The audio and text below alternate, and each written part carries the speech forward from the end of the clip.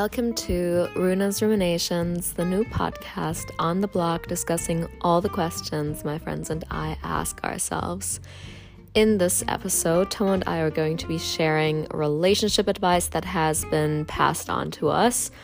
Fun fact, we had a little spat right after recording this, so we're by no means perfect. I don't want this to come across like we are the experts who are giving advice.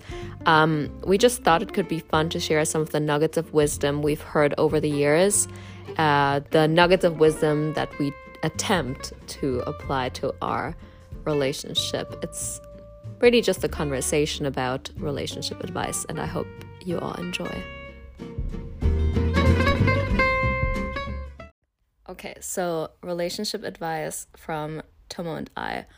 However, I kind of want to preface this by saying that obviously we're going to tell you guys things that we've heard from people who have a ton more experience than us, because we're very much beginners when it comes to relationships. So it's not like we're sitting here and saying, oh, listen to us, we're the total, masters of the skill. That's really not at all the case. I don't want it to come across that way, because I've had friends ask me like, oh, your relationship seems really nice, really wonderful, you must have some great tips.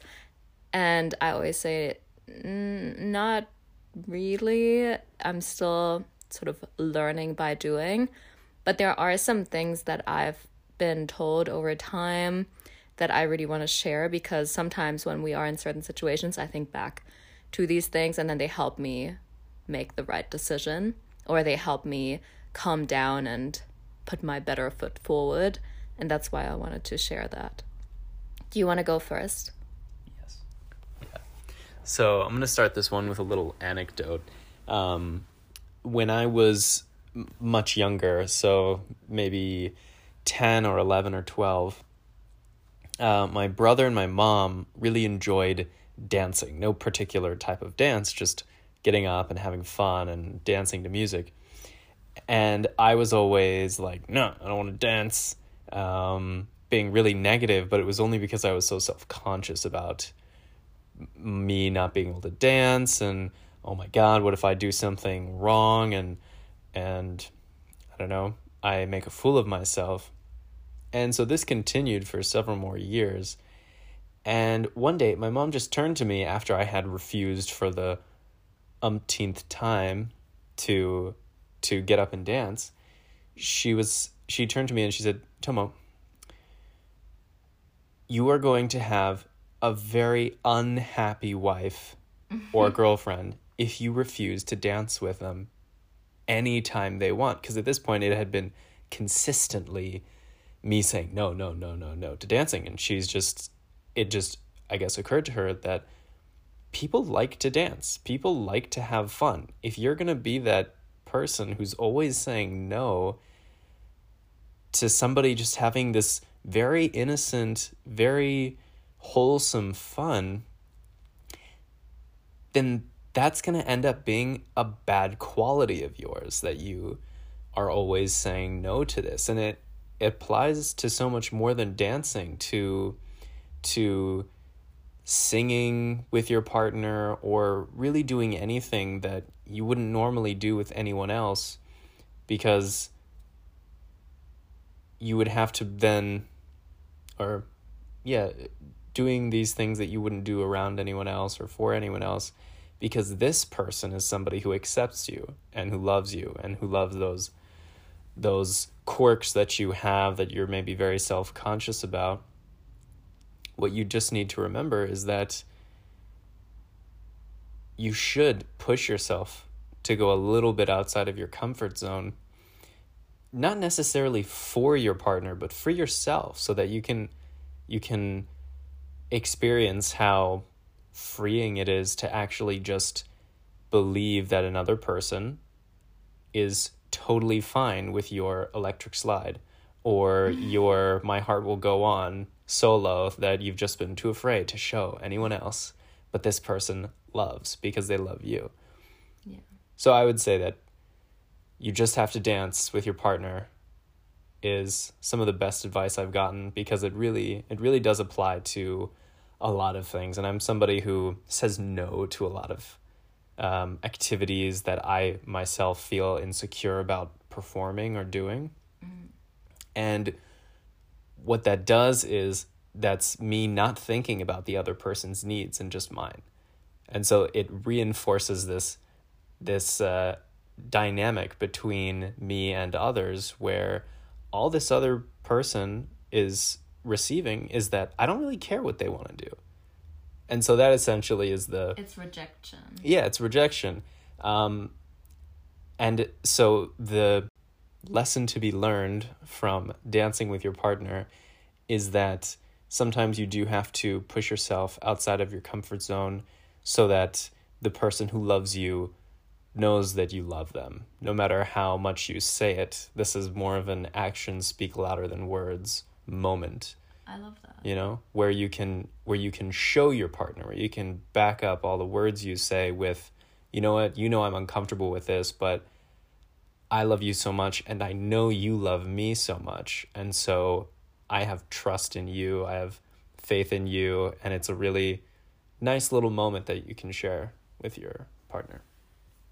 I want to say on this note, I was thinking the whole time as you were talking about this, I think it also really shows trust. It shows that, hey, like, I'm really uncomfortable doing this, and I would not do this in front of anyone other than you. I wouldn't, obviously you shouldn't push yourself and do things that you're truly, truly so uncomfortable with that it causes you discomfort or anything like that. I mean, that goes without saying. But with little things like that, where, you're in the kitchen and one person starts to sing a little bit or dance a little bit, it kind of hurts to keep them hanging consistently.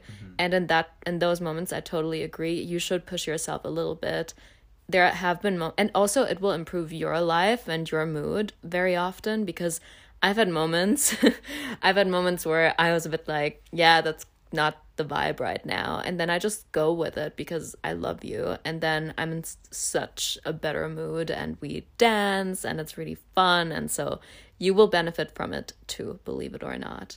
Of course, you shouldn't push yourself out of your comfort zone to an unrealistic level.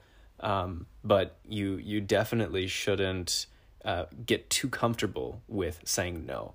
You shouldn't get too comfortable with looking after every single one of your own needs, and you should get more comfortable with looking at, why is it that I say no? Why is it that I don't want to dance? Because for me, it was my own insecurity and lack of confidence in being me, and that's much more important in my mind to really explore and to really go into than to say no and feel like I'm in my safe little comfort zone. And it's a really minor thing, but it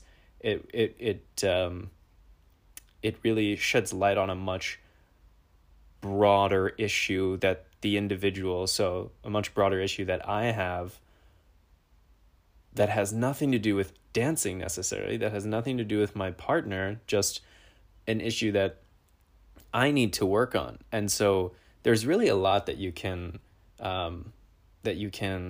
get from, you just need to dance with your partner. But of course, and I can't say this enough, that doesn't mean that you have to force yourself to always please someone else.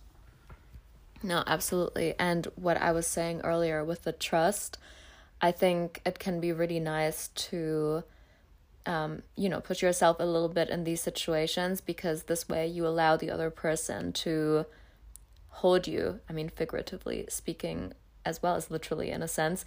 And it will really develop trust that you have in this other person, because you are moving out of your comfort zone. And it's scary at first, but the other person will then show you, you're safe with me. That's okay. We can be silly with each other, and I'm not going to point at you and be like, oh my God. I will say there are some people, unfortunately, that will then make fun of their partner, but I really hope people get out of relationships like that, because that's so unfair. If a person, I mean, this is a bit tangential, but if a person is going out of their comfort zone, and a lot of people do when they're dancing or singing, you really have to then, if you're the other side, so in this case, usually, that was me in the beginning. First of all, I think you're a great singer or dancer, so it never occurred to me to be like, what are you doing? But even if your partner moves a little bit awkwardly, do not then shut that down in turn and say, oh, you look so silly, you look so awkward, and whatever. I really agree with that, where, again, this is a bit of a tangent, but when one thing that you can do as the partner asking, when you know that something is outside of your partner's comfort zone, and maybe they've said no to this thing, if they do, by some miracle, build up the courage to do this just between you two, then that's a moment for you to be as sensitive as you possibly can. This is not a moment for brutal honesty. This is not when you say, well, I saw it differently on Dancing with the Stars. You just appreciate that your partner is doing something that you know is outside of their comfort zone, that you know is outside of their comfort zone as a person, and that is only happening because they feel safe. When you are sensitive in these moments, you build trust and you build a safe environment, but you're also allowing somebody to come out of their shell a little bit more and to be more confident in themselves, and to really see that the insecurities they have are really kind of silly, because they can live those insecurities in a safe place in front of someone, and then have almost experience with doing this, experience with sort of getting in the zone, and then they can do it around maybe 2 people and 3 people, and then before you know it, this person is not a professional dancer, but at a wedding, they'll have a good time. They'll feel like they're part of a larger whole, and not focus so much on their insecurities. So it's a really hugely important, though tangential, point that you're making, and I couldn't agree more with a safety, sensitivity, trust. Mm-hmm. Yeah.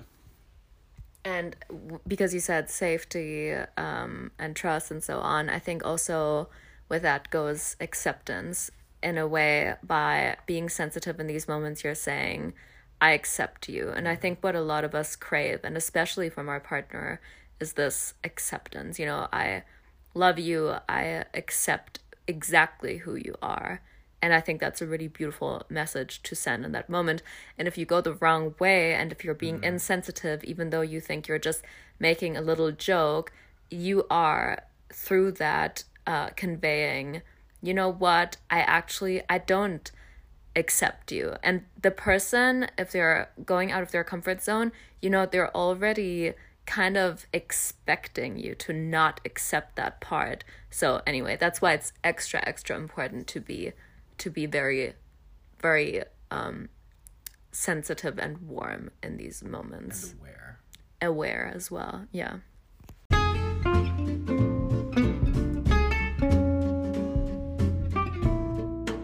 Thank you so much for listening to Runa's Ruminations. If you enjoyed this episode, please consider giving it a like or reviewing it on iTunes, Apple Podcasts, Spotify, wherever you might be listening from. It really helps my podcast out.